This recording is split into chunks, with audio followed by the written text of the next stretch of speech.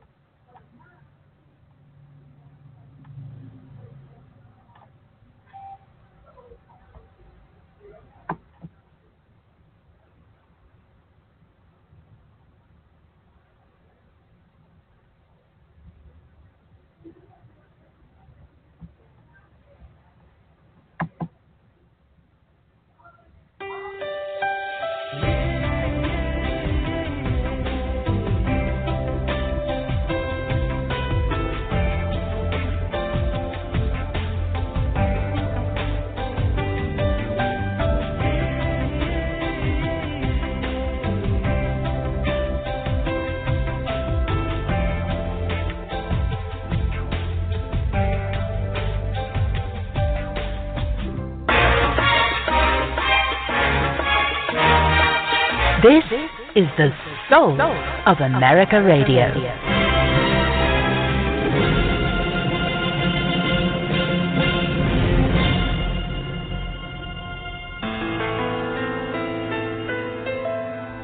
Thank you for listening to J.R. Thicklin, Hope and Healing, A Journey to Wholeness.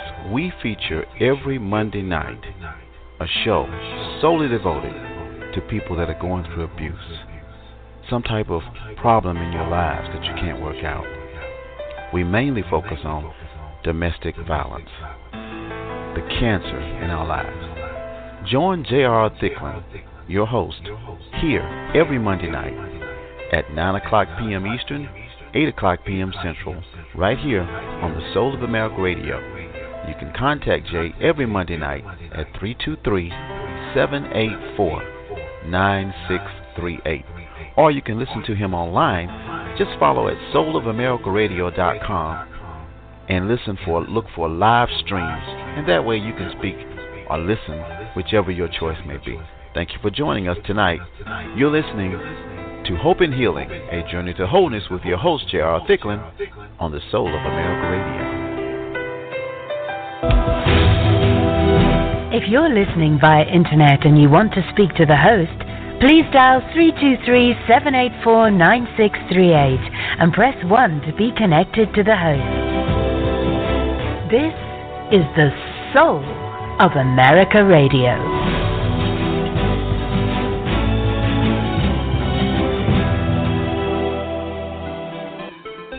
Here's your host, J.R. Thicklin.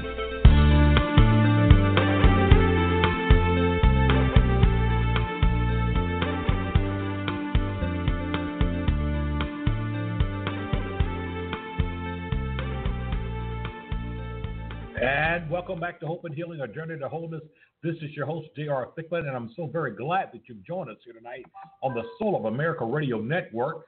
And for those of you that are listening for the very first time, you can find us here every Monday night, 9 o'clock Eastern Time, 8 o'clock Central, 7 o'clock in the Mountain Time Zone, 6 o'clock in the Pacific, and wherever you may be around the globe.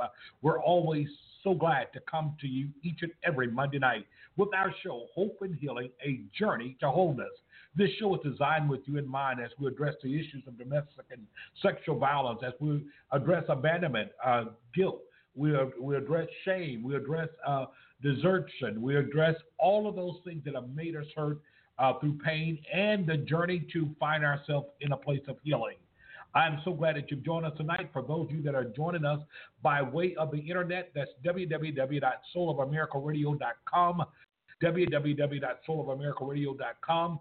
Immediately, once you get there, go to the Hope and Healing tab, and you can find us, hit live show, and you get us live. Those of you there to join us by way of telephone, that's area code 323-784-9638.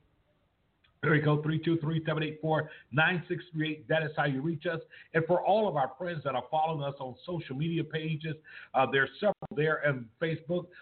Definitely Domestic Violence. It is your business. It's an open group page on domestic violence. And then we have the page that I call the antithesis of that, and that is the Destiny by Choice 2 fellowship page, and that page there is so devoted to inspiration, uplifting, encouragement, testimonies, and songs, and so many great things that you can find right there on that page. And of course, you can find other pages there, which you can find us on J.R. Thicklin, domestic violence, J.R. Thicklin page, as well as you can find Sana Selma lesson learned page. All of those pages reflect us. And I want you to also check out while you're out there a page of definitely a page of our dear friend, Indy Harlem. That's right, that's Harlem World, Palm Beach. You can find us there as well. And what a great opportunity just to be a part of something great that can bring a lot of healing, a lot of wholeness inside of everything. Now, we've had a few technical difficulties over the last couple of weeks, and we've been trying to get our special guest that's on with us tonight on for the last 3 weeks there. And I do trust that she's on tonight. Tonight, we have a very special guest. For this very special topic tonight, surviving sexual assault, get beyond the guilt, shame, and the blame. And this is our special guest tonight. Is none other than Sharon Doherty Domenico, who happened to be the sexual assault outreach coordinator for the Victim Services of Palm Beach County. Now, Sharon brings to us not only years of experience inside of dealing with this, you'll hear her passion in her voice, but she also brings to you the story of a survivor.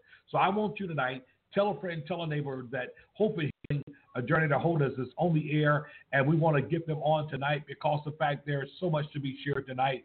And as we get ready to bring on our guest tonight, I want each and every one of you, listen, gather around. It may be someone that can use the information that you're about to hear, and I think it's very important that we do so inside of this. So tonight, I want us to give a big Soul of America and Hope and Healing Journey to Wholeness welcome to Sharon Doherty Domenico. Sharon, welcome tonight to Hope and Healing, A Journey to Wholeness. Are you with us? I am, and I'm thrilled to be here. Thank you, Reverend. I'm so glad to have you on the show. You've been so patient through our technical difficulties. Actually, people was hearing the show, but it wasn't a live show, and we couldn't get you on. But listen, I'm glad that you're on tonight, and there are those that are also on as well. And I'm glad you're on for a number of reasons, Sharon, because the fact you have such a powerful job in the sense of the fact of being the outreach coordinator there at, for Victim Services of Palm Beach County. And for those of you that are listening around the world, when we talk about Palm Beach County, you have to remember that Palm Beach County is still the 5th largest county on this side of the Mississippi. And we serve a very large population. And Sharon, you have the opportunity as being not only the sexual assault outreach coordinator, but you're a part of so many things there that really reaches out to victims and families and things that help people get beyond guilt, shame, and blame. And I just want you to take the time to tell the people a little bit about yourself tonight, because I have found it a joy to know you and the work that you do and the passion that you share for it. Well, thank you, Reverend Thicklin. I am brought into this field, and because of my own personal history. As you know, I am a survivor of sexual assault from my father. So that's called incest, and we do deal with all types of sexual assault within Palm Beach County Victim Services and Certified Rape Crisis Center. And what brought me into the field was that I am a survivor, but I stay in the field because it's working with people like you, with the awesome staff at Palm Beach County Victim Services, and we do have an awesome boss. A shout out to Nicole Bishop, because she is Absolutely. truly a visionary and a leader. So I could start too, maybe to tell everyone a little bit about our services. And as we go forward, I'll weave my own story in so it all just kind of blends together, if that's all right. I think that's a great way to approach this because, even inside of this subject matter tonight, Sharon, there are people that they actually dismiss the fact of the possibilities of sexual assault, or there are many that only have an image of what they see on television. Many don't understand how prevalent the sexual assault is, and as you've already, stated, there are different types of sexual assault that happen in so many ways that, when we talk about sexual assault in our society, it often is talked about with victim blaming and shaming on the person who's been assaulted. So I definitely would like for you to just, take your time and just, share with the audience tonight. Well, thank you. And there is so much to talk about. You're right. So let me just start with the premise that is the basis for our campaign. We're part of an international campaign called Start by Believing, and that is a program of the End Violence Against Women International. The words itself, they just say, start by believing, and that's one of the biggest pushbacks that a survivor has when they start telling, because it's really hard to advocate for yourself when you're the victim. So you don't know that if somebody shuts you down and says, well, what were you doing out drinking with him? Or did you enjoy it? Or, you were with him before, so how could it be rape? People don't know to say, look, you don't believe me? I'm going to find someone that does. And I'm going to keep telling and telling until I get to the right person. No, it can take that one first responder, that one first person to shut somebody down. So that's why it's so important to be the one who does start by believing. And should something like that have happened to you or anyone you know, please let them know that if they get shut down, don't stop. Don't stop until you get what you need. And what that is the protection, is the being taken care of, the way that our sexual assault response team can do. I'd like to talk for a minute about the sexual assault response team, which is called SART. Is that all right to go there? Absolutely. I didn't know Please. if you wanted to mention anything, give you time to step in. So the sexual Absolutely. assault I response love where team, you're going inside of it. I think that I would like to comment on that. I think one of the most brilliant things I've heard is the campaign Start by Believing. To me, that there makes you stop in your tracks and say, before I undermine or not believe or begin to scrutinize this person who is coming to share, we need to start by believing and stop automatically just saying, well, how could that have happened? You must have liked it. What did you do to bring that on? Are you sure that you did not? I think that, when a victim of any type of tragedy that is being suffered, when they are believed, it makes it that much easier for them to come forward. And so I love the Start by Believing campaign. They're already, and they're already struggling with all these other reactions and feelings and issues about the whole tragedy that has happened, because what if they knew the person? What if this person was someone they knew and trusted? What if the person is looked up to and loved by other people, and they're thinking, am I even going to be believed, or will people look at me like I'm just trying to start trouble for some reason, or I'm jealous of something? Who knows what things people come up with, but they're already struggling with how they're feeling and how bad, their situation is. Then to get shut down or not believed. Now, another point to make is that the highest percentage of rapes are by people that you know. So it's not the stranger jumping out of the dark corner around the building. It is by, regretfully, someone that people know. And that's a shock to some people because they may have known someone 10 years and something like that can happen. And that so is one of the oh no, go ahead. I would think that is one of the toughest things for a person who has been a victim of sexual assault is the fact of not only not being believed, but even more so when it happens with someone that is trusted, someone that you know, someone that someone that you may have interaction with on a normal basis, but simply to actually be dominated by this type of power control is it's got to be very heart wrenching, and that comes with a burden itself, and it oftentimes contributes to people not sharing the fact that they have been a victim of sexual assault. Right, and on top of that, like we talked about someone they know. Let's talk about when it's someone that's well respected, that is in a power, in a authority figure. It's really difficult because then they're thinking, well, I'm going to take this person's career down. But also remember that this person who's raping has probably raped before and has it set up. They know to have possibly threatened the victim to say, if you tell, I'm going to, possibly kill someone or kill them, or just even make them lose their job, or the many ways that the abuser or rapist continues to haunt them afterwards and, keep them silent.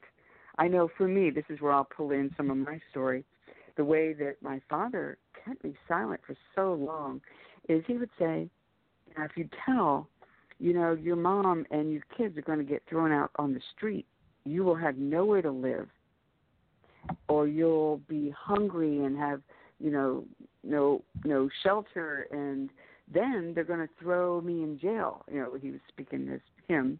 He said, they'll throw me in jail and then I'll get raped. Do you want that on your conscience? Do you want that to happen to your dad? So, and then he'd also say, no one will believe you. It's you against me. So, especially when you grow up with that too, and you get groomed and you get seduced and you fall in and you don't know your way out and you think no one's going to believe you, and then you keep it quiet for long enough, you start to feel like you're part of it because you kept the secret. Then you think, what are they going to think when I do tell? They're going to say, why didn't you tell me 5 years ago? So you have all kinds of thoughts especially when you're a child, but even as an adult, when it's always hard to tell. It's such an intimate violation that, sexual behavior is personal anyway.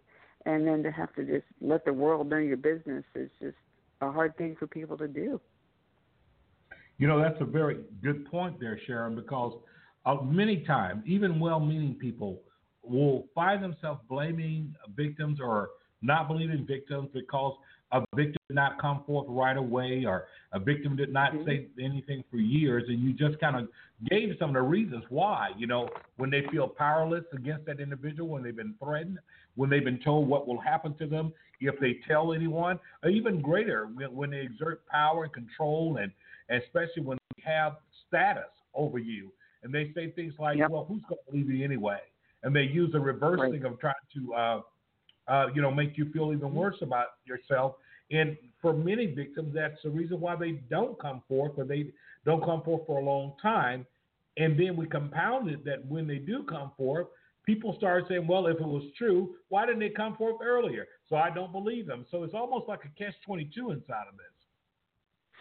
It is. It's a mess. It's a lot of confusion. And some of the other symptoms I like to spend a little bit of time talking about are flashbacks and triggers, things like the person might see someone that looks like they're a rapist, or they might smell a smell. They might have nightmares. There's all kinds of reactions. And sometimes they even, like if it happened as a child, they can even push it so far back into denial that they just regress that memory to where they don't even remember until maybe later on. Sometimes it takes having a child of your own, and then you get triggered into remembering your own abuse. And there's a lot of other feelings that happen with that, whether it's incest, adult rape, any of that. Survivors find themselves feeling angry. In fact, angry isn't even the word. It's like a rage that when it comes out, you think it's going to just blow down buildings. That's how big the rage is. And then sometimes feeling emotionally numb, just shut down, not able to feel, not able to fully love or be loved because you just can't trust someone, or you think if they found out I'm just dirty, damaged goods, they're not going to want me, and things like that. It really does affect you, whether you're a man or a woman, and that's another thing I'd like to point out. I'm speaking about, she is the survivor and he is the rapist, but it's not just that, of course. We know that 1 in 6 men have been sexually abused sometime in their life, and women, 1 in 5. So it's running pretty close there that, men as well as women are being sexually abused in life. But let's take a moment right there, Sharon, because the fact that most people would find that very hard to believe. I think it's safe to say general consensus, if you look at society, you don't hear that much about men being sexually assaulted. And we all, society paints this picture as if this is something that never happened, but yet it's still research says something totally different in terms of this. And so how do we reverse it? How do we break that cycle for even men that are victims? And yet it's still they are shamed. They are, they are petrified in the sense of people finding out. For them, in many cases, they feel like it is a defining of their identity and who they are. Mm-hmm. And how do we just get beyond that? Because I think that is a very important conversation. It is, and that's the beginning of change, is changing the language and creating the conversations. That's how the social movements all start, and of course it's way beyond social movement now. And I would like to mention the website and organization. It's called 1in6.org. And as we said, those are the statistics for men, and this is a male survivor organization. And there's also a group called malesurvivor.org. So anybody listening can look that up for themselves, or, send it to someone they love that might have those issues going on. But as you mentioned, Reverend, about their identity. Like, let's say a woman abused a boy. The culture we're in was for years, and still does, they pat the boy on the back and say, you're a man now, way to go, way to score. It's like the, what was that movie? I can't think of it, when she was older and she seduced Mrs. Robinson, right? Isn't that right? In the movie, she seduced the boy. I mean, it even is in our movies. And, of course, I can't even get into how social media and other media sexualizes not just our kids, but women and rape and all of the rape culture. But as far as men, you're right. They, I believe, have even a harder time because they're supposed to identify with being the aggressor sexually, so nothing can be done to them that makes them weak or a victim. There's no such thing as a man being a victim in their minds, which we know is not true, but we have to let people know that's not true and that it is okay to have all those confused feelings. And how about if a man or a boy that is heterosexual gets abused by a man, imagine what is going through their mind. He's questioning his own sexual identity. He's going through the whole thing of, do I like men now, or what's going on with me? Because the fact of this happening, and it's quite surprising, I can imagine, because the fact, once again, the power, the control, the manipulation, fear, and all those things that go on. And also, I heard a little static. Can you hear me okay? Yes, I can hear you. Uh-huh. Okay, good. Because I want to also say often when it's not a violent rape, there is seduction where they lead and groom the boy into the relationship or the young girl. But since we're focusing on the men right now, they'll lead them in to a relationship where they're participating, as confused and scared as they might be. Therefore, they think they're a part of it as if they made a choice when they never had a chance. And then they end up feeling good, and then they're really confused, and it takes years to unravel that twist that is put into their minds, and they have to actually unravel the twist about their own sexuality. And that is one of the hardest things to do, because it's a very deep thing there to take a look at and figure out what happened to you, what do you really want, how can you retrain yourself or untrain, things that you were conditioned to respond to. And it's so important that you bring that out, because some people see the fact of, even when we talk about rape or incest or any of those things like that, they think of once the episode is over with, well, it's over with. But the reality is that it's not over with just because the episode is over with. In many ways, you're dealing with even more the baggage of this. The baggage of it, the pain that goes along with it, and oftentimes the shame that the victims endure as a result of this. Who can they talk to? Who really believes them? Who is really genuinely not passing judgment and saying, well, hey, it's their fault. Right. Because I think that plays a great part inside of responding to this. And I think that there's so much room at the table for people to get involved, because sexual assault is real. And it's real, and we have a society that oftentimes glorify and really objectify this whole thing when it comes to sex. And in many ways, it feeds this fault to those would-be perpetrators, as if the person asked for it, as if they hadn't addressed this way, this wouldn't have happened, or, hey, they knew what I wanted from the beginning, or why did they get in a car with me if they did not, want this to happen? And so I think it's important to address that, because the fact we find it happening so many times, and our society is really at a very interesting crossroad right about now. And if we can come to this part later, we're having all kinds of discussion today in different states about things like bathrooms and same-sex bathrooms, or transgender bathroom. And it's interesting. There are very interesting arguments on both sides.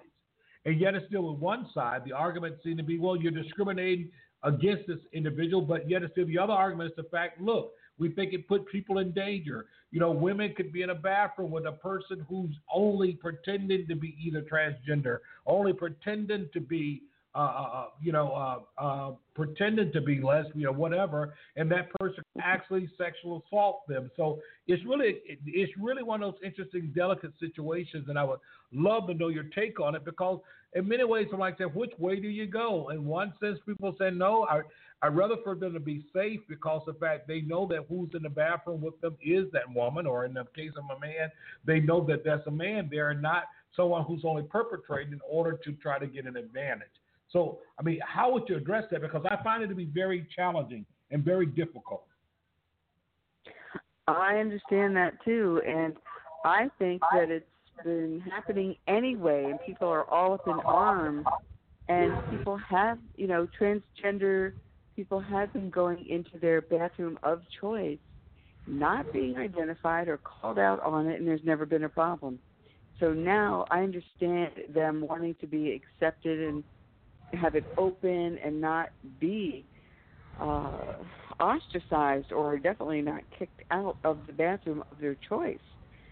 So I can only say that this is going to come to pass. It is, because they have their rights, and rightfully so. But you're right. The people that are afraid of someone, a pervert or a rapist, coming into the bathroom, that's going to happen anyway. I'm telling you, I had a guy chase me out of a bathroom. He wasn't, he wasn't a transgender. He was a rapist in the stall waiting for me, and I managed to run out and get away from him at a campsite up in Canada. Oh, my gosh. So believe me, if they want to get you, they're going to get you. And I really don't think bathrooms are their site of choice, because it's a public place. It's not even a good setting. And so if you're going into a bathroom alone and it feels scary, have somebody go with you if that's what it takes for a while, just to make this transition smoother. Well, that's very important to look at, because you bring up a very important point.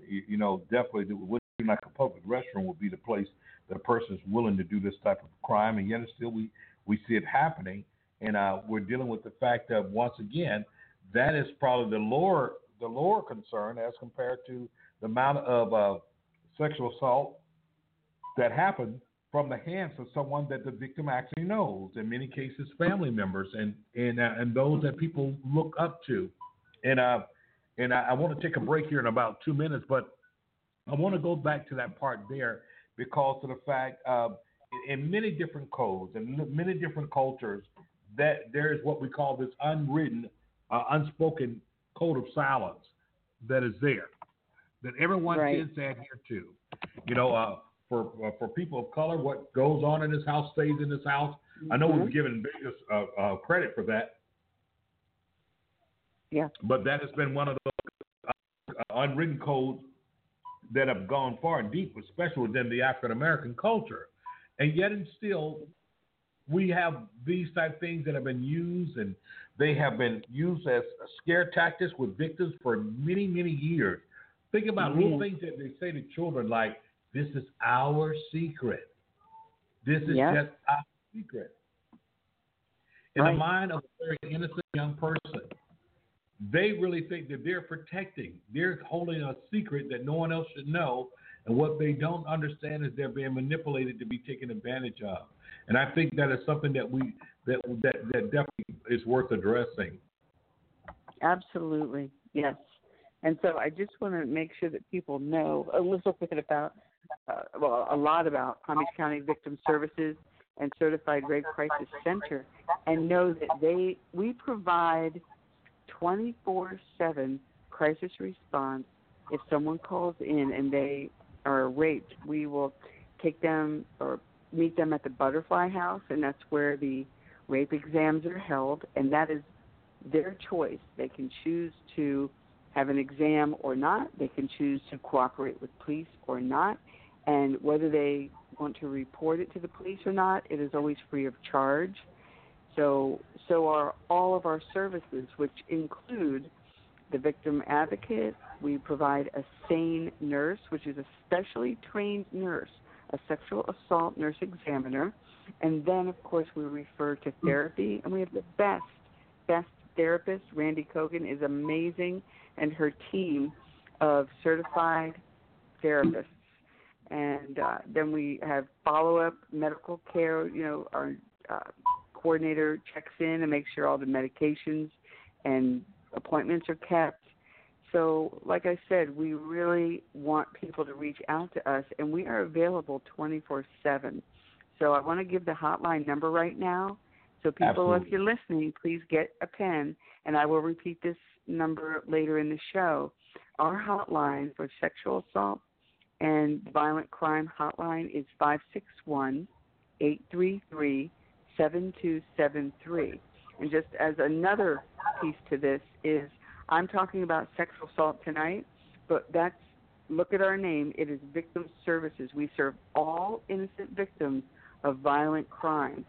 And I'm going to read our mission statement real fast. I know you got to take a break, but it is, with compassion and respect, we assist victims of sexual assault, domestic violence, homicide, and other violent crimes through crisis response, advocacy, therapy, and community awareness. And that is what I'm here doing tonight, thanks to you, Reverend Thicklin, is bringing some awareness to our services for the community. Thank you. Well, Sharon, it is definitely my honor, and I think my duty, that people know about services such as Palm Beach County Victim Services. It's so important because, people the general public fail to realize is that beyond the headline, when it's no longer in the headline, when the incident is over or whatever, people are still in need of service all the time, traumatized. They're dealing with different things. And so it's important to know that Victim Services is there. The Certified Rape Crisis Center is there. And these are some of the most vulnerable times in a person's life. when they have been violated in terms of this, and dealing with oftentimes the guilt, the shame, blaming themselves. What did I do? Goodness, what happened? And they go through these things, and this is why the services are so important. It is to walk them through it. It is to be there. And there's a lot more to it. Mm-hmm. Yeah, it's to be there beyond the headlines and all those things, but to be there to really walk with them and to get them to a place to get on the journey, of the road to the journey to healing, and to become self-sustained again and self-sufficient. And I think that can only happen with resources, with people on that team, trained professionals in this case here, because of the fact you talk about the wonderful services there with the different therapists and different ones that you have in victim services. I think that is so important because victims are left to suffer in silence too often. Many won't come forth because of what they're afraid of will happen. Many won't come forth because of the fact of perhaps the individual who has committed the assault may have a fine reputation other than this in the community. And so all of these things are very serious in terms of so much. Right. And so the victim holds back for a while and they don't say anything, and they keep going on and they keep going on, and sometimes it just takes that one person, maybe, because what we do know, and you gave some research statistics to it, that in most cases, if that person have committed sexual assault before, this time he or she has committed it in times past. So it's oftentimes when a victim hears about this individual assaulting someone else. And I want to come back to that when we come from this break, because I want to go somewhere because of the fact we had a lot of backlash here when it came to our celebrity. We know him as Heathcliff Huxtable, but his name is Bill Cosby. So people have a hard time in trying to separate Heathcliff Huxtable from Bill Cosby. But we want to come back to that right after this break here today. Stay with us, Sharon, if you can, for just a few minutes. I won't. We got plenty of callers there, and I want to give you callers the opportunity to ask questions or make a comment there. Area code 323-784-9638. That's area code 323-784-9638. If you have a question or comment, simply hit number 1 on your keypad, and we'll get you right on right after this commercial break. You're listening to Hope and Healing, A Journey to Wholeness. I'm your host, J.R. Thicklin, and I will be right back with you right after this commercial break. I'm so glad that you joined us tonight. We'll be right back after this commercial break.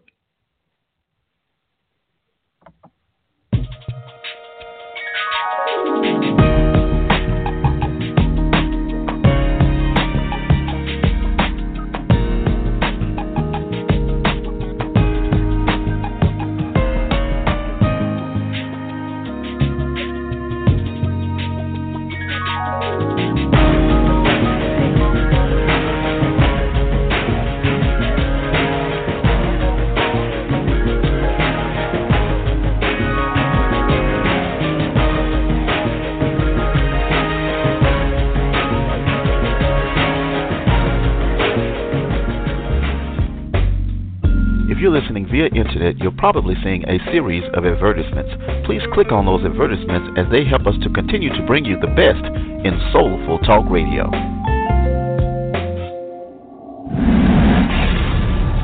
You're listening to Soar.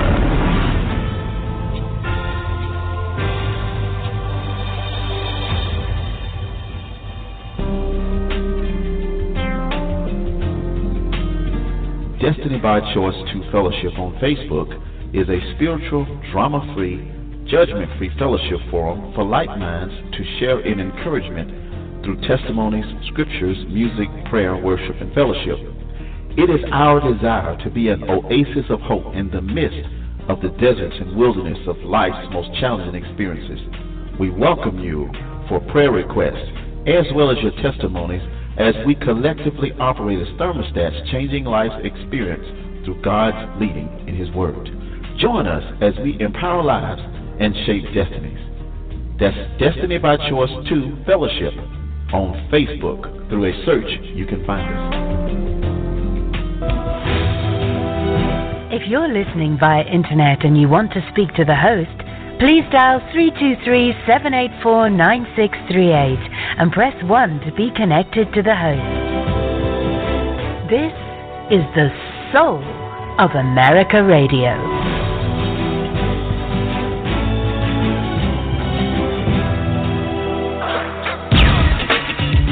I am Indy Harlem too, and I am fighting the power on the Soul of America Radio.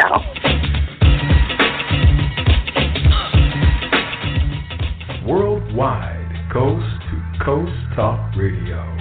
This is the Soul of America Radio. You're listening to SOAR. And now back to Hope and Healing, a journey to wholeness with your host, J.R. Thicklin.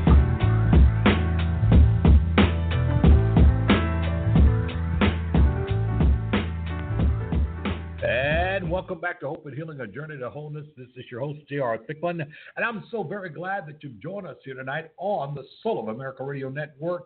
And each and every Monday night, this is where you find us right here on this great network, 9 o'clock Eastern Time, 8 o'clock Central, 7 o'clock in the Mountain, and 6 o'clock in the Pacific, and wherever you may be around the globe. Listen, before our break time there, we've had a very special guest with us tonight, none other than Mrs. Sharon Daugherty Domenico, who happened to be not only a great outreach coordinator for sexual assault there with Palm Beach County Victim Services, but she's also a survivor. She's a wealth of information, and she's shared so much with us tonight.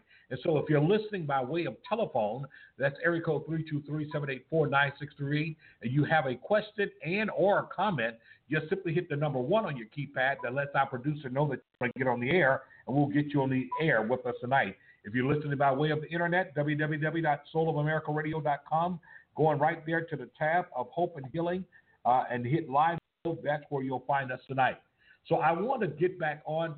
Sharon, you're there, and we have a caller. Our caller looks like out of the Orlando area. We're going to get her on the air tonight and everything. And caller, right. Number ending in 6673, you're on the air tonight. Good evening. Good evening. Hi, welcome. How are you this evening? Yes, good evening. Good to hear you, Reverend Thicklin, Gail Gardner on this end. And, Gail, so glad to have you on tonight. Yes, and I got on late, and I said, let me jump on right now, and I'm so much glad we're touching on this. You know, this is a subject that's dear to me, and so if I can let your guests know that I am a survivor of sexual abuse and sexual assault in the way of as a child and as an adult. And so I have an organization that we work with trying to as grassroots, deal with those even on the mental health front here in Orlando, as well as making a safe place for women and being a resource. But what I really wanted pleasure to meet you. Thank you. You too. What I really wanted to touch on too, because I missed, but I'm trying to connect with everyone in the state of Florida and find out how you do it. You know, what is the thing? Because we have an organization here that is state certified, the Victim Service Center of Central Florida, but user friendly for people of color. I don't find it that way. I'm sure they would argue me down, but I just I'm a firm believer in connecting our people with people that they can relate to, and even Hispanics and Asian, whoever, that because people who that they can relate to, they're more easy to talk to. I'm a pastoral counselor, and being able to connect them after they finish with me and beginning to get comfortable with me, connecting them to the professional help and the resources they need that are within their culture, basically, because we believe they understand. I'm very connected to the church as that same way of being able to connect. So I'm saying all this to say that I'm always interested in how to get our own organization. When I say our own, I mean more user-friendly and we don't have to cross over the tracks to get there. That seems to be a problem with the other organization, and they don't want to cater to the fact that we are a people that could use the help. But the other part of that says that we also don't report and don't have the numbers. So if the numbers not there, they're not seeking to accommodate us when it comes to getting funding for themselves. That I get. But I would love to have time to talk with you and to find out how did you do it for your organization. I would say these are all really valid points too. I'm trying to remember them all and address them all. I know. One overriding thought that comes to mind as I hear you is that you're saying there needs to be specialization and a special awareness of each different group so that, you're talking and relating in the right way, and that each group is very different. And I do respect and understand that. I really do. I also know from my own experience, from my own heart and soul, that when I look into the eyes of another survivor, everything drops away. And there's like a sisterhood. There's a brotherhood. You know what I mean? When we meet, there's just an understanding. So with that said, I just wanted to lay that out there. But I do understand, we got to go to where the people are and talk their language, talk their culture, and really understand and respect. So I understand. But with that said, I have to say. Go ahead. I'm sorry.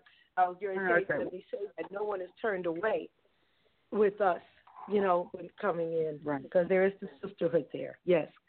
Yes. Mm-hmm. Well, one thing that I give to the success of our organization, that we have what's called a SART, and that's a Sexual Assault Response Team. Response team, yes.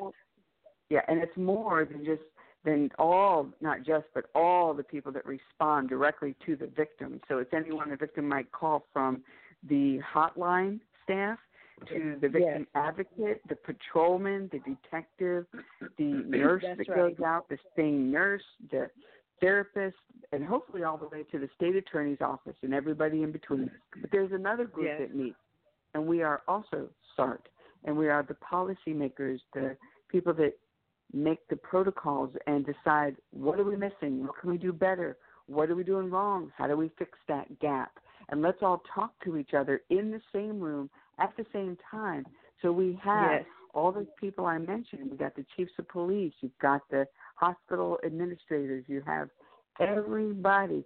And then other nonprofit groups are there, like Rescue Upstream and people dealing with human trafficking and Veterans Administration. And I mean everybody and anybody that's going to come in contact with a victim in their organization should be at that table. And you begin to say, what is your role? What do you do? Where do you, like you were just telling me that you refer out once you've, gotten them to a point, or in conjunction with your pastoral counseling.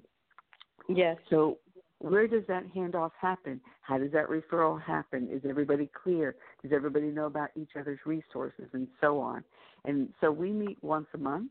We develop committees to address issues if it's bigger than what the big group can decide, and then we take it back and vet it through the big group, including our Palm Beach Sheriff's Office, the State Attorney's Office, so that it then gets passed out to all the patrol, all the detectives, all of law enforcement, or all the hospitals, or whoever needs to know. So what I'm saying is, and this, I don't know if you feel this applies, but as much as you might be a particular group, you or anyone, it's really important to work together, because it's a team, it's a force, and it needs to be unified and seamless, because basically the perpetrators are organized, and they are. You know what I'm saying? They talk to each other. The perpetrators are online. They're, I wouldn't even go into the whole human trafficking, pornography scene, but they are organized, and that's how organized we have to be, and better than them. So that's just even one little piece of feedback I could give you when you say, how do we do this? Because sometimes you can feel so isolated, like you're a silo, like you're fighting this battle on your own, but you're not. But we're stronger if we join together. Now, I am on the Speakers Bureau for that same particular organization here, and I've taken the online training. The only thing that was missing was I did not do the shadowing, and I never could get a response from them for me to do it. So I kind of I'm thinking some other things are going on, really, and I think because I have a nonprofit and they're a nonprofit, that it might be an issue for them. So I'm going to set that meeting up and have that conversation this week to see where I am with that, because I remember before some things were laid out. I really believe that I got, more door open to get some things done. I don't want that to be a stumbling block, and definitely working with, SARD and going to, I guess we just did their gala back here last month, and every year I participate in that. So I'm kind of looking forward to seeing how can we work together. But once again, we don't have the numbers, and if I get people to the place where they can talk about their issues, because, time we didn't talk about them, and I get who talk about them now because of the rapport that I build with them. But then when it comes time to referring them, I want that to work out too. So I'm not sure, but I definitely, I believe you have to work with those that, in some capacity at some level. But I'm not always sure if that's the case that's coming from that other end, and that troubles me. Well, I hear you, and I know that for the certification for rape crisis centers, they are required to have the sexual assault response teams in place. So they are looking. So I know Orlando, I'm trying to think of the name of their rape crisis center, but I know they're Central Florida is there. Oh, okay. All right. Yeah. Thank you. Yeah. Good.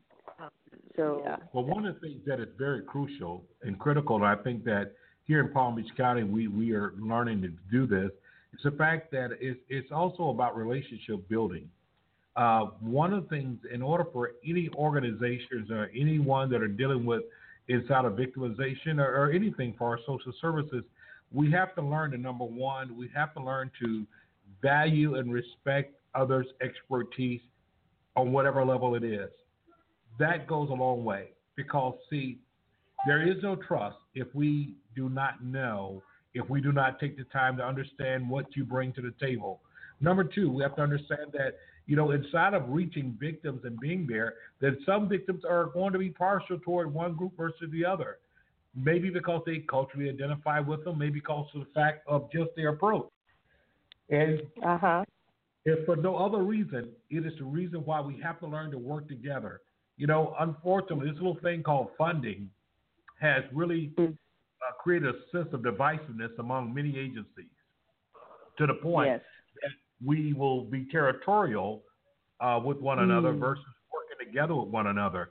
Because when we don't work together, the person the persons who lose or the person who ends up losing out is really the victims that we serve. That's right. So, I think you're right in having this conversation. There needs to be a conversation. You need to be acknowledged as being a player at the table. Yes. Right. That's the point. That's really good. Get your voice heard. And sometimes you have to, ask if you, I know you're probably like you're an advocate for others, but it's almost like having to advocate for yourself too, to get yourself heard, Yes. And like I said, never stop. Just never stop. Don't let it, don't let anybody make you quiet ever again. Yes. Certainly not the system, the very system we're trying to improve. And so you're bringing that, it's so important to have survivor representation at every table. that's why at our committee meetings we always had a survivor at the table to give his or her view on things that, as we're trying to create trainings or a protocol or recommendations that are going out to police departments and so forth. We want to be sure the survivors have their say in everything. So we've done that, haven't we, Reverend Thicklin? Yeah, exactly. We have, and it's been one of the interesting things that really brought me as part of the SART team. There is that understanding the fact of the underrepresented faith community or African American community, and being able to come aboard and being able to share and be a part of dialogue and being part of these things. I really think that it has made a difference, and we continue to see it making a difference. But it's those relationships that has to be built, because we can only value one another when we respect one another. Right. And you're right. Every group is different. I mean, I presented at LGBTQ community meeting, I guess about a month and a half ago, and everybody in every group has its own needs and feelings and culture, and you do have to start where everybody's at. You can't go 10 steps ahead, and you can't come in saying, we know all about you and what you need to do. You're right. It needs to be very respectful and understand that sometimes you don't have all the answers, but you can learn together and learn from each other even. That's right. Our focus, I think, basically from what I do is to take away the stigmatism that goes with abuse, shame, mental health, all of those things out of the communities. And that's like a cultural change. It's not going to be done maybe in my lifetime, changing the whole culture, but it's being able to educate from the younger to the older ones, so that they will begin to talk about it, so that we can give them help and give them someone who they can relate to in order to get that help. From there on, then they're on their own, we try to see all sides don't fit, but we can work with that and see what things they need if people are comfortable and open up to you. Right, and you're right about culture change. You can feel it could take a lifetime, and maybe it's not going to happen, but I think maybe it will, because of the way that we've got the internet now. It's a worldwide conversation. So there are things that are happening now at lightning speed, even though sometimes I do still feel like we're, back in the caveman days. I think, oh, my gosh, we still had this issue 30 years ago. I can't believe I'm still hearing this. But yet we've made major progress. I recall when nobody even knew what human trafficking was. And now it's at the dinner table. It is on the news at 6 o'clock. So everybody pretty much should know by now what human trafficking is. But one of the things I wanted to get back to, or we didn't really get to yet, Reverend, if it's all right, to talk about the fact that you cover domestic violence so much that the sexual assault component within the domestic violence situations is huge. And a lot of times, and something we didn't mention, is that sometimes women may not even identify or really grasp that they are being raped within their own relationship, because they don't know that that can happen, or they don't, if they're getting beaten so hard, they're thinking of the rape as secondary. They're just worried about their lives at this point and how they're going to make it through, So I wanted to really highlight that too at some point. If it, I guess I'm bringing it up now, but that is something to also look for when we were talking about all the things about how people that are sexually assaulted feel and what they do and how they act. Another thing is they may not even name it, So I don't know if you want to talk a little about that too, and I didn't want to get too far away from our guest as well and what she wants to cover. I think you're perfectly all right. We have some other callers that are on the line that wants to get on and have a question, and hopefully we'll be able to wrap it right back around there. Gail, it's so great having you on. Always great hearing from you. Stay tuned to us. We're still on. We're going to get to another caller here, our dear friend here, Mr. Still. Good afternoon. You're on Hope and Healing, A Journey to Wholeness. Thank you for being with us tonight. Mike, you're on. Hey, how you doing, guys? I'm doing great. That's great. I was just sitting back, checking out the show, and man, I just want to commend the ladies for just bringing the information forward. I really appreciate that. Just listening to the stories, man, it's a lot of courage from the ladies that's standing up and fighting against this thing called domestic violence. And I just want to give a shout out to the ladies, Jay. Thank you. Thank you very much. Well, I tell you, Mike, you have some very passionate ladies that are on the line here. Both Gail, who's out of Orlando, and our special guest, Sharon. Sharon is so passionate about this, and she's a sexual assault outreach coordinator for Palm Beach County Victim Services. And the thing that has made it so incredible is that she does a great job inside of that, but she's also a survivor, and so her ability, to relate is incredible. Yeah. I was listening to her story, and I heard her say that she was assaulted by her father, and man, to me, a lot of courage and a lot of what's the word I'm looking for? Now she not holding all these resentments. She's able to talk about these things, and she's come to terms with them. She's dealt with them. She's dealing with them. And I just said, man, that's a powerful lady, And it's a powerful lady. It's powerful for anyone to endure domestic violence and get through it, and also be able to help others.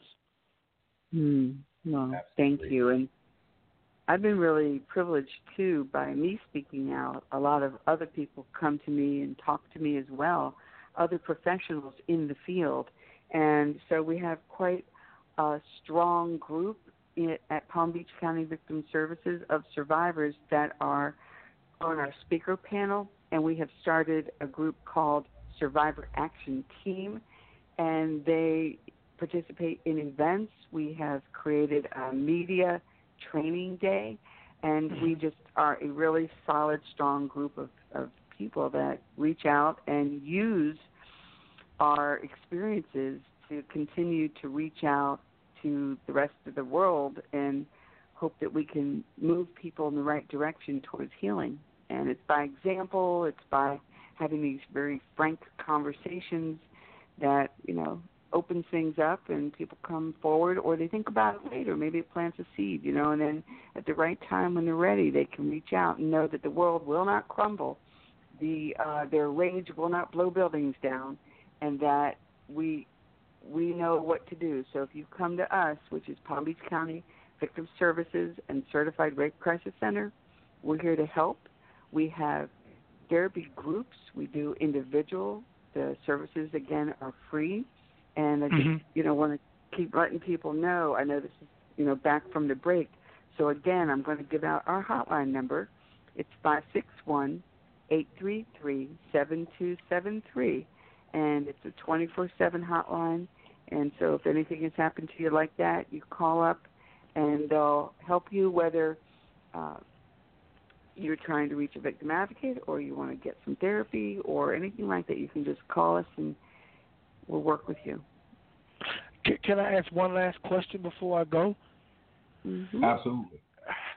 How many of your victims, and I know you can't name names, but how many, do you guys see, I won't say how many, I will ask this question.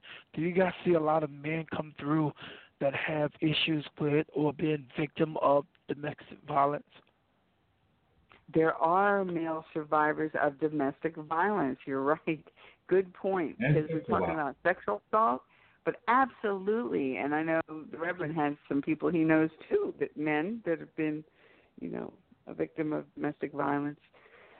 So, yes, I don't know the numbers, though, but I'm going to write myself a note, and at some point I'll get that information back to the Reverend, and he may just announce it on his show when he's talking about this, next week. Sounds like a plan. Question, I know we talk about a lot of times that, females are victims, and I can probably, we probably all can agree that females are victims. Probably, maybe. Well, I don't want to even throw those statistics out because you guys are expert. Y'all probably would say, no, Mike, it's a lot of documented cases of women, but undocumented cases of men who've been involved in domestic violence. But it's always good to know, and guys always can have somewhere to go to if they're not feeling afraid or embarrassed, so to speak. But thank you for answering that question. I was just thinking about that when I was listening to the show. Yeah, well, Mike, they're definitely. Mike, I'm not sure if you was on when Sharon was giving the statistic about the number of men that will be a victim of sexual assault. And I think when we start talking about sexual assault with men, it goes even deeper than just thinking about domestic violence. When we think of domestic violence and men being a victim, one in nine will be a victim in their lifetime. And we hear that. And we have all kind of images of what kind of man that is and what will happen. But when we hear about a man being a victim of sexual assault, that seems to be even more unbelievable. Right, 1 in 6. One in 6 men. It's 1 in 6. 1 in 6, absolutely. That's a pretty high statistic. Absolutely. It is, and that just tells you how much sexual assault is going on in the world. Because if you're thinking 1 in 5 women, 1 in 6 men, it's beyond an epidemic. I mean, that's why we're so busy, and that's why the whole world is catching on now to start to fight this and work together. And it takes men like you, Mike, to be listening and talking, and the Reverend, and have men involved, because it's not going to work with just, it's got to be all of us together, working together, and not just men and women. I'm sorry, Gail. I'm sorry, ma'am. Oh, no, it's okay. And this is Sharon. Sharon, I'm just saying that we all work together regardless of the different, what we call silos or the islands or the groups. Everyone needs to come together and work on this as a unified force. That's all. Yes, ma'am. But, Mike, it's good hearing from you. Thanks for listening in. Thank you, JR. I'll be listening to the rest of the show. Thank y'all for taking my call. Thanks so much, Mike, and always good. You always bring such good questions, and you're always right in on it, and you're just always so focused, and I really appreciate that. Yes, sir. Anytime. I love the show. Keep doing great work. Keep bringing awareness. Man, you do such a great job. I'm just glad to be a part of it. Thanks so much, Mike. I appreciate it. Thank you. I tell you, he's a great man. And you guys have a great night. Okay, thank you so much. And he's always on the front end of these issues and addressing things that are meaningful to our community. And Sharon, there's so much going on. I was trying to take another break. We have a board full of callers, and I just want to give those callers opportunity. If you have a question and or comment you'd like to make or ask of our guests, just call area code 323-784-9638. And if you're already in, just hit the number one on your keypad. That lets our producer know that you want to come on the air, and we'll let you in so that you can ask that question or make that comment.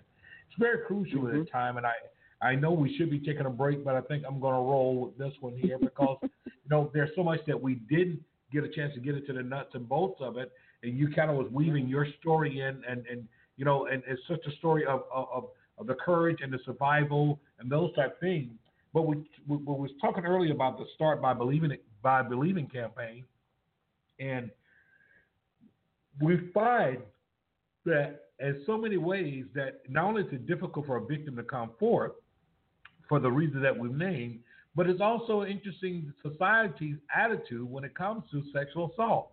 And if the wrong person is doing it, or a person who may be of reputation, or a person who would be of a certain status, we find it even harder to believe. It's almost like that can't happen. And, earlier we alluded to, the whole big thing about Bill Cosby. Now, here's a celebrated man who's celebrated in so many ways along the line, and yet it's still, for many of us, the most memorable image of him is still Mr. Dr. Heathcliff Huxtable. So right. when the assaults start coming forth, and the assaults start coming forth, many people just found it unbelievable. This could not happen. Well, why are they just not doing so now? They want to bring the man down. And as much as I heard that, and I know that's hard, especially when you're talking about people of color who have dealt with so much oppression, who have dealt with so much of being robbed, it is very hard for us to see this reality because, once again, here is one of our heroes. Here's one of the individuals that have done great things. Once again, the image of Dr. Huxtable is in our mind, and yet and still, I, as an individual who is empowered and educated to understand the dynamics of sexual assault and victimization, I know that no one is exempt. It is hard to have that discussion with people because they're like saying no, and yet it's still sharing, and the audience listen.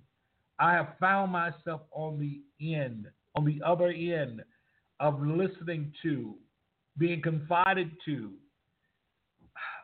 addressing issues that was unbelievable with people that were involved in things I would have never thought. Think about it. I understand. I hear you. And so you're saying that you have had to hear and be able to listen to the perpetrators talk as well. Is that what you're saying? On both ends. I've not only listened to that, but I've had to come to the conclusion when there was accusation that came against people that was very well known, or people who had reputations, including clergy and people of the cloth, and some of the most despicable things they had done. And although it was hard to grip, I knew from my own training, I knew from my years of this work, that no one is really exempt. It was tough dealing with it, but the reality is the fact that I couldn't go back and tell the victim that they didn't hurt because this person was a person of authority, that they didn't experience what they experienced because this person was famous or this person here had money. I couldn't do that because I saw the hurt that they experienced. I saw the pain that they went through, and that pain was unbearable. And that pain was not needed to be tried to be explained away or justified.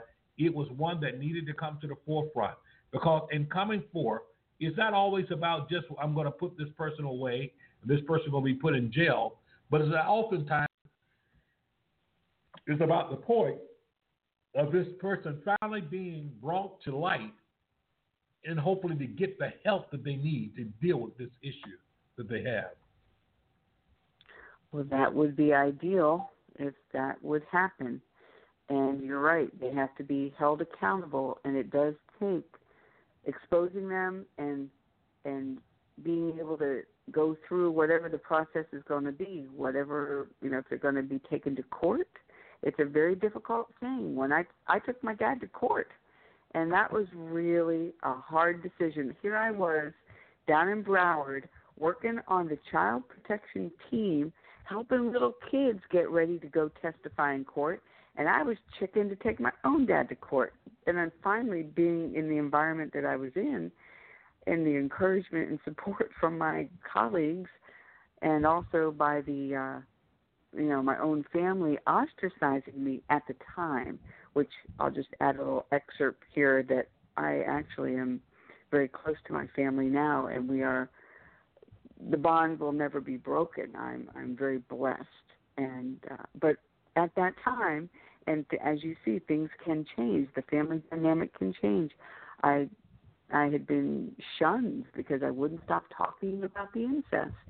And so I just got mad enough and thought, if they're going to treat me like a stranger, then I'm going to treat him like a stranger. And this is my father I'm talking about.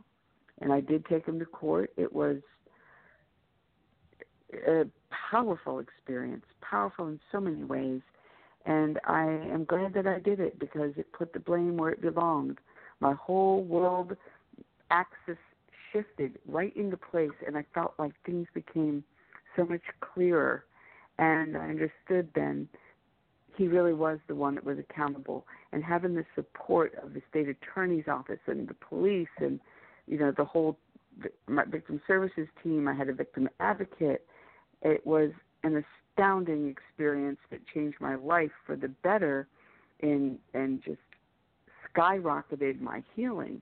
Even though he walked on a technicality, it was worth every ounce of energy it took to do it, because like you said and we all just said about believing, it was that sense of my whole community believing me, and that counted for everything.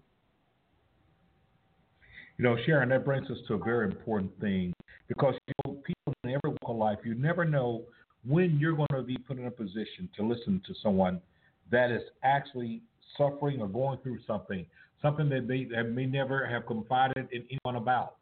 But this time you end up being the individual.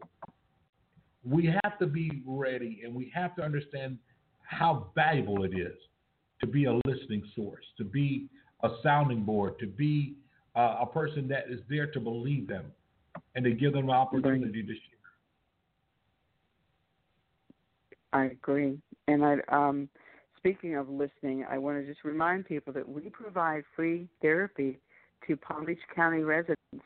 And I do want to give out that number to call. So if you have pens ready, please write down the number to call for therapy if you've experienced not just rape, but if it's been anything recent or whether it's been in the past. And unless you've had therapy for this, there's something in there that needs to be addressed. Nobody just steps out of that and walks away. It is a haunting experience that finds its way to, just stay with you until you can really look at it safely, gently, with a therapist. And so here's the number to our therapy department. You want to call 561-355-2418, extension 3. I'll just say that again real quick. 561-355-2418, extension 3. And Randy Kogan is our lead therapist. So, like I said, it's something that haunts you like a monster, and you got to turn around and face it, but not till you're ready and not with the right support. So we're there to support you. So please give us a call if you need us. Well, I think that's been very good information shared tonight. And it's very, very important that that we get it, and that as individuals that we understand the value of this information. And I greatly appreciate everything that you've shared tonight. And I just want to remind those that are listening, if you have a question or comment, with about 12 minutes, with about stuff in our program tonight, area code 323-784-9638. That is how you reach us. If you have a question and or comment, hit number 1 on your keypad, and that will allow our producer to know that you want to get on the air, and we'll get you on the air tonight. You're on the air with J.R. Thicklin, Hope and Healing, your host, and our very special guest, Ms. Sharon Daugherty Domenico, and she's shared a wealth of information with us tonight. And Sharon, I'm going to turn it back over to you. I know there's things that you started, but go right ahead. Well, I wanted to make sure that people know more about who we are, because we have about 35 victim advocates that work 24/7, and they do respond to all types of violent crime. And so that would be someone who has been sexually assaulted, or it could be domestic violence, could be stalking, could be general crime, or homicide. So they will even go with the police to the door for death notification. That's the quality and the caliber of the people that I work with. They are truly strong spirits, and they know their jobs.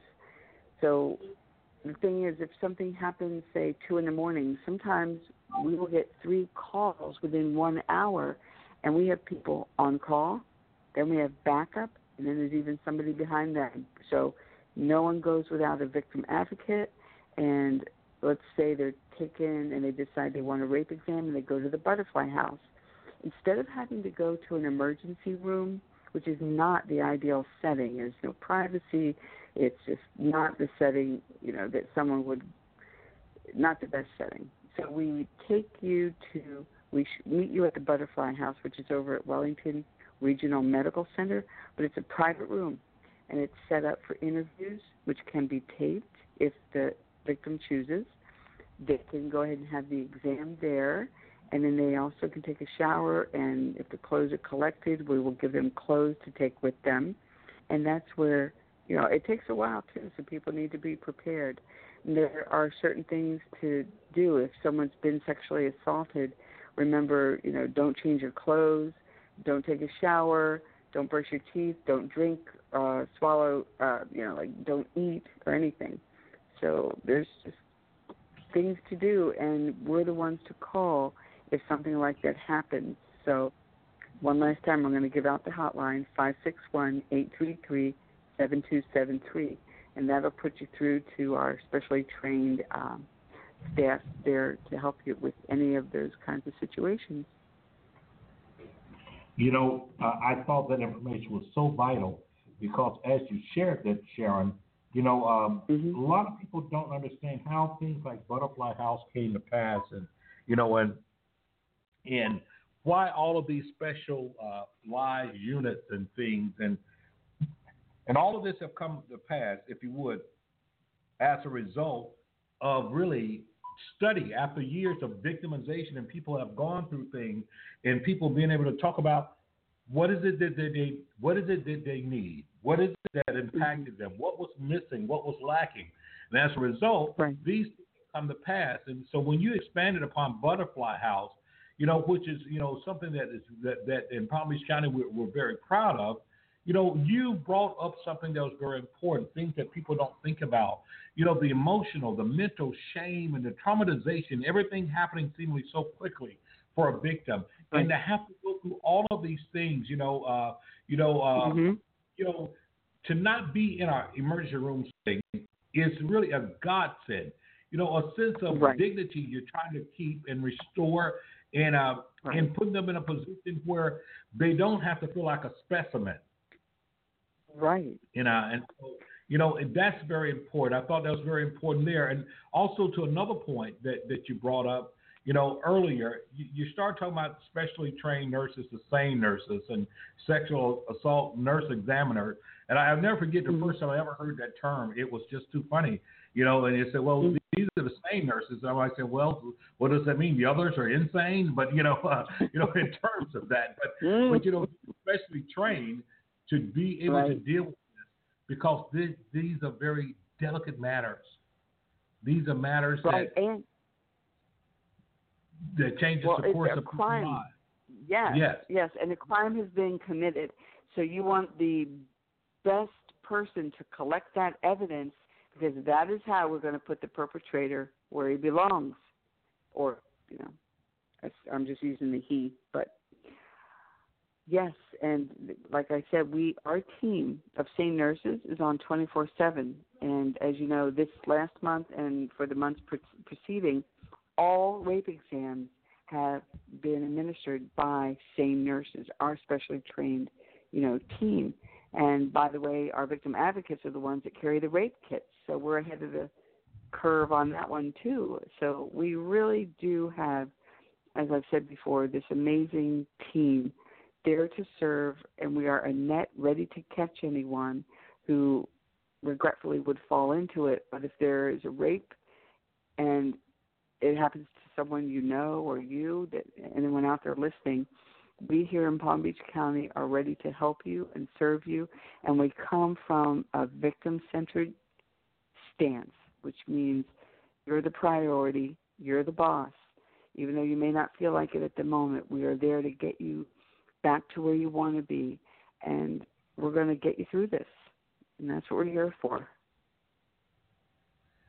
Well, that's a powerful thing there, and I know I've been given a message that we've been extended time if we need it, and everything. But I do want you to, kind of go a little bit into this part here, Sharon. It's the fact that even on part of our SART team is that we have, of course, we have advocates that are on campus, college campuses, and those different things. And so, the amount of sexual assault that may take place on college campuses, especially going unreported, things that people do to justify sexual assault. The older campaign, which I think never goes out of style, used to say no means no. Right. And yet it's still, people have found a way to say no means maybe. No just simply means not this time. Or no means not this moment. How do you address that for those that, when you understand that even on college campuses, we see people all the time go to parties and find themselves. And how would you address that? And how important is it to get this information? And let me follow up that question by giving you a background of why I asked this. I can recall many years ago, and perhaps you remember the movie that came out, I think it was Sorry Jody was the name. It did sexual assault in a way that was that really brought it home. It had all the elements of not only a small town, but a upscale family, and all those things there. And this lady that was sexual assault, and no one wanted to believe her. It was her against the world. In this case, her against the time. And it was quite a movie there. It brought me to the understanding, and this was many, many years ago, of how alone sometimes victims find themselves, whether you're on college campus or a high school campus or whatever. The shame, the embarrassment that goes along with it, people looking at you, making comments, passing judgment is very, very common. And I want you to just kind of go into the fact, in what ways do, victim services, through all the different things that you said, help to eliminate those things or things that a victim goes? Yeah. What we've done is we've done a reach out to all of the campuses here in Palm Beach County, and we have held 3 large full-day conferences over the last year and a half. We've had over 100 in attendance each time, so it's like around 300 overall, where we even have had, the state attorney address our last one, and we had the Clery Act Center staff come down to do a national training. And what this means is that we are beginning to develop the SART team even wider to include the campuses. We go on to the campuses and participate in their events for Take Back the Night or any of their other events to show awareness on this subject. We provide survivor speakers, and we involve them in our SART meetings and on our committees as well. So we are developing memorandums of understanding with the campuses on what things they can do, what we can do, how we can, train their staff, and they can train ours as well on what their needs are. In fact, I'm going out to Kaiser University Thursday night with Susan Carlini and our SANE nurse coordinator, Sherry Brighton Cicino, is also going to be going to train out there. And so we're doing a lot of outreach with the campuses, yes. It's important to get the information out because those freshmen going in are quite vulnerable, and they're the ones getting targeted. And people need to know it's a very serious issue. So if you see a campus reporting 0, that's actually not a good thing. What you want is for them to be reporting realistically what is going on in their campus, in their Clery Act crime report. So, when you do your research, they have a Title IX officer on every campus. You can always call there if you're a parent and your kids are going off to college. I'd say you really get to know the campus and arm your teenager with information and knowledge on how to behave, and not that it's on them, but to be aware of situations where they might be getting set up. And don't drink from that red Solo cup. I'm telling you, they target people. They'll bring you a drink that's prepared to, with a roofie in it, And it's a horrible, dangerous, sadistic system they have on some of these campuses where, groups of boys are getting together and they have full intention of raping girls, and it has to be shut down. And so now the whole nation is shining a light on it all the way from the White House. Obama and Biden did a big announcement and launched a campaign called "It's on Us," meaning everybody's got to get responsible. Right. And they're going to fine these colleges if the rape reports are not handled properly and thoroughly in conjunction with law enforcement, if that's what the victim would like, for law enforcement to be called in. So I do have a lot to say about campus and awareness and that kind of thing, and I just I'm glad you brought that up. That's a good point to bring that in. Thank you, Reverend. Well, one thing I will say is this, Sharon. I've had opportunity to go to college campus and do some training with some resident assistants there.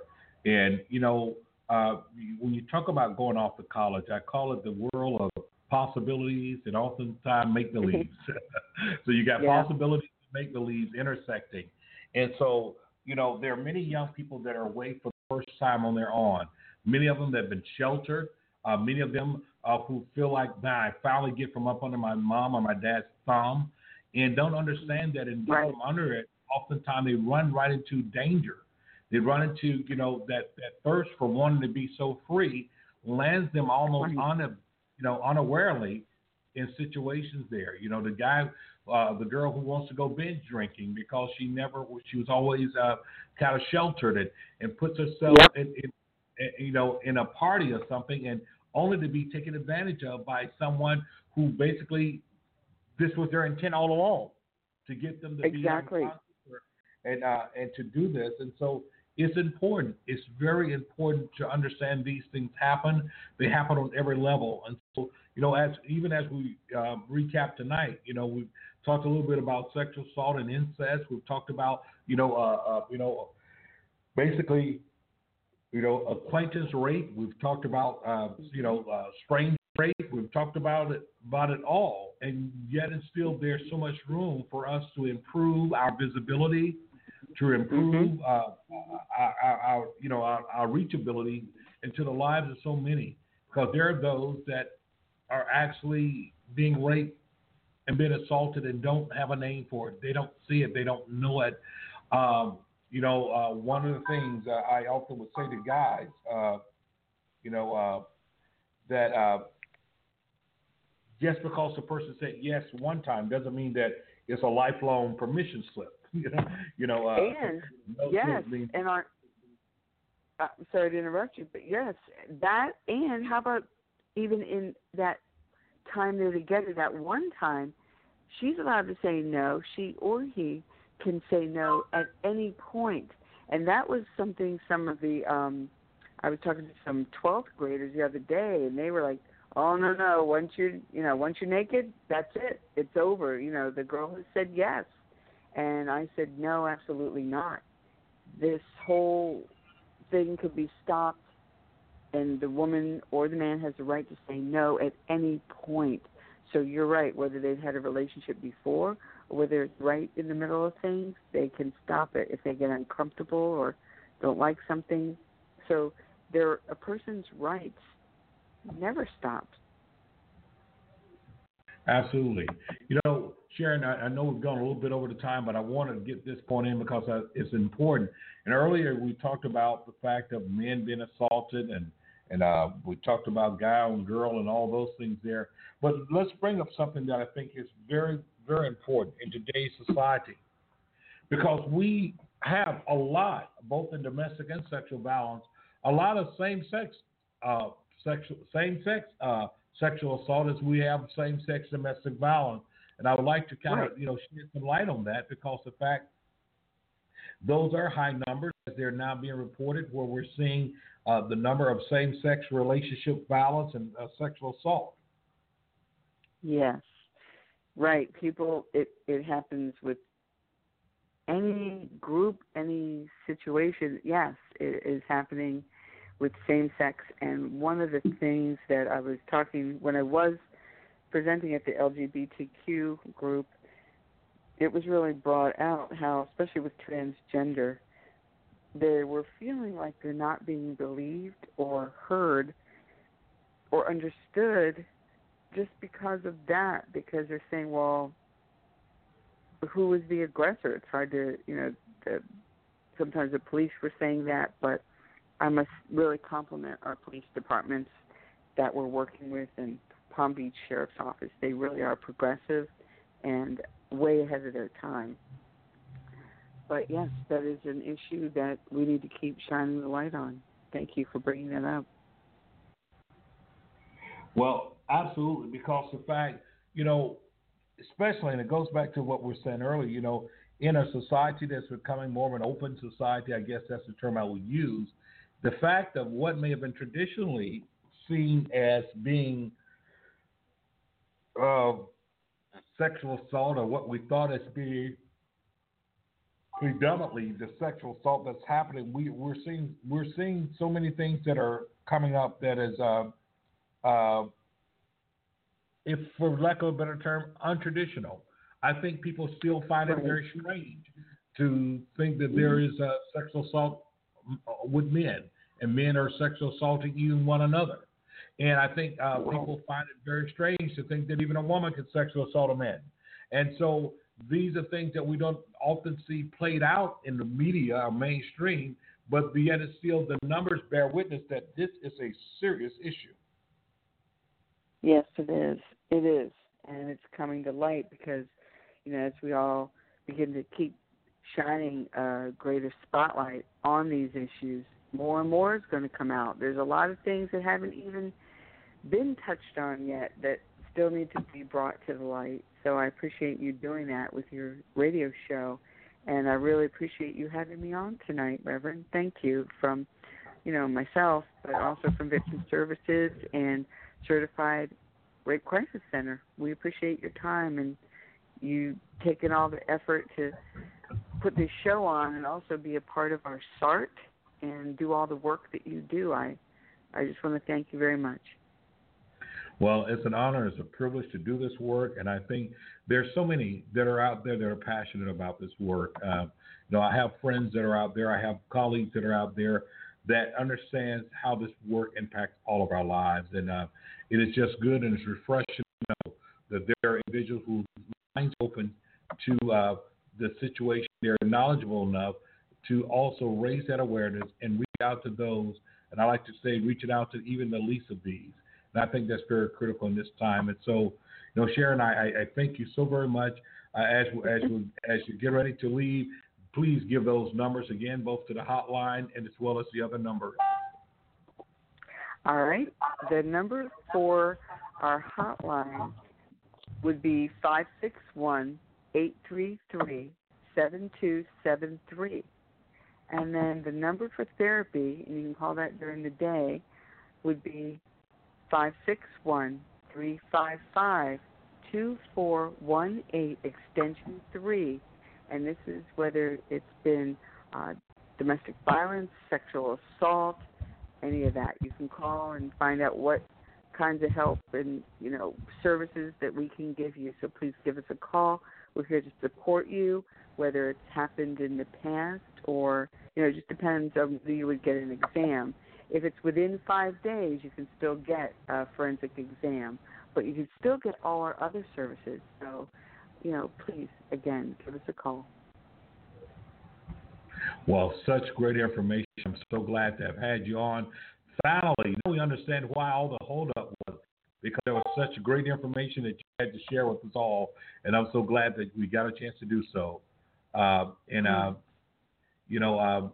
There's so much we want to continue to share, and I know that we'll have you on again soon, and hopefully even other members of the Victim Services and the SART team and different ones that are out there that is doing the work. And I often have our dear friends; they're always on. I have a dear friend that's out there,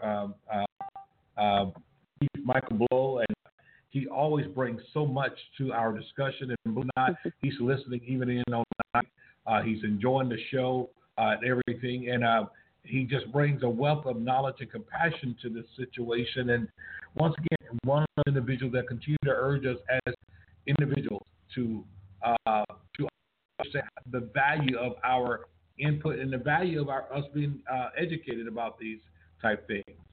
It is just crucial in today's society. Yep. It's crucial because, I often say, though the abuse may have stopped, doesn't mean that it doesn't, that it doesn't continue to pain us and to impact us. So once again, thank you so much tonight. You've been awesome, and just to say on behalf of Hope Healing, A Journey to Wholeness, and the Soul of America Radio family, hey, thank you for being with us and sharing such a wealth of knowledge. And we look forward to you being back on with us again. Continue to make a difference because that difference is being made in the lives of so many.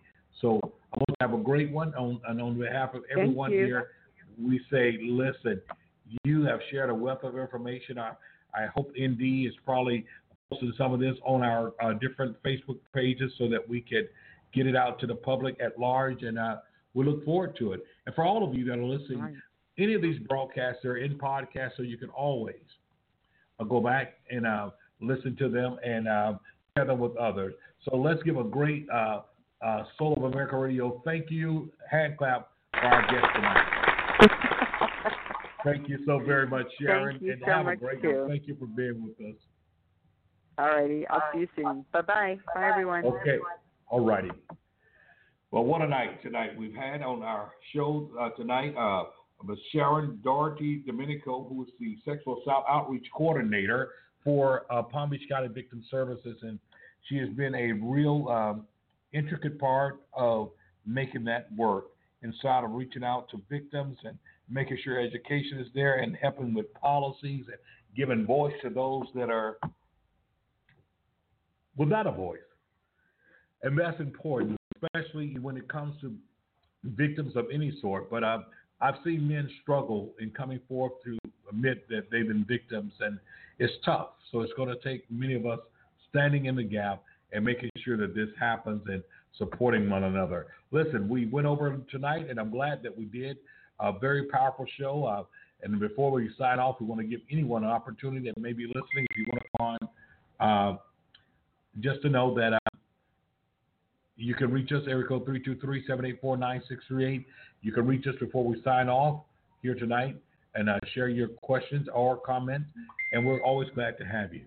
So I want you to just know that we're going to get through this, and we get through it because of the fact we are willing to sound the alarm, have a conversation, and begin to also, if you would, share with others.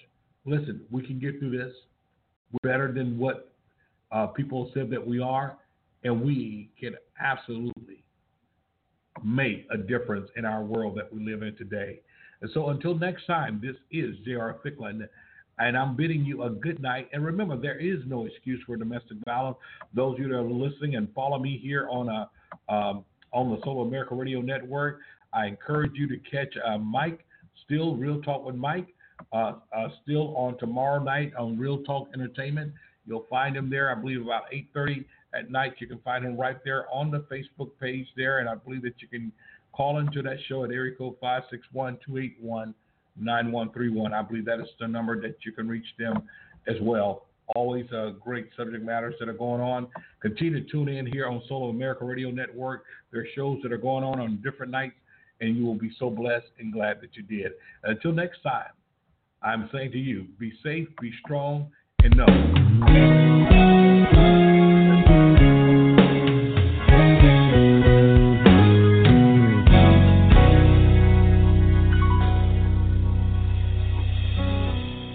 Never knew my life could be this way.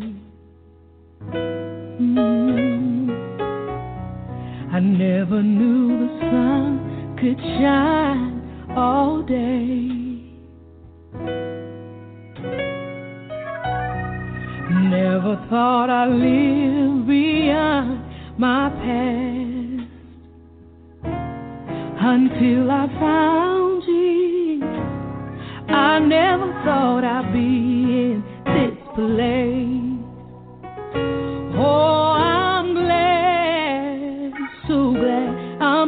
living my life in this place. Ooh, I never knew my heart could feel again. You see, I was so hurt, never knew the pain. Let me stand. Never thought the tears would go away. Never thought my tears would go away. Until I found you, Jesus. I never thought I'd be right here in this place. Oh, I'm so glad. Yes, I am. I'm living my life. Oh, Lord. There's a place in God where we can all be free. A place where God can get the best out of me. There's a secret place in God where He covers me. Oh, I am so glad. Yes, I am. I'm living my life. Yes, I'm so glad.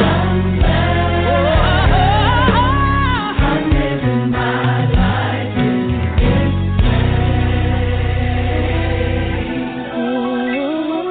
Seen a lot of things, seen a lot of faith, but I've never been in this place.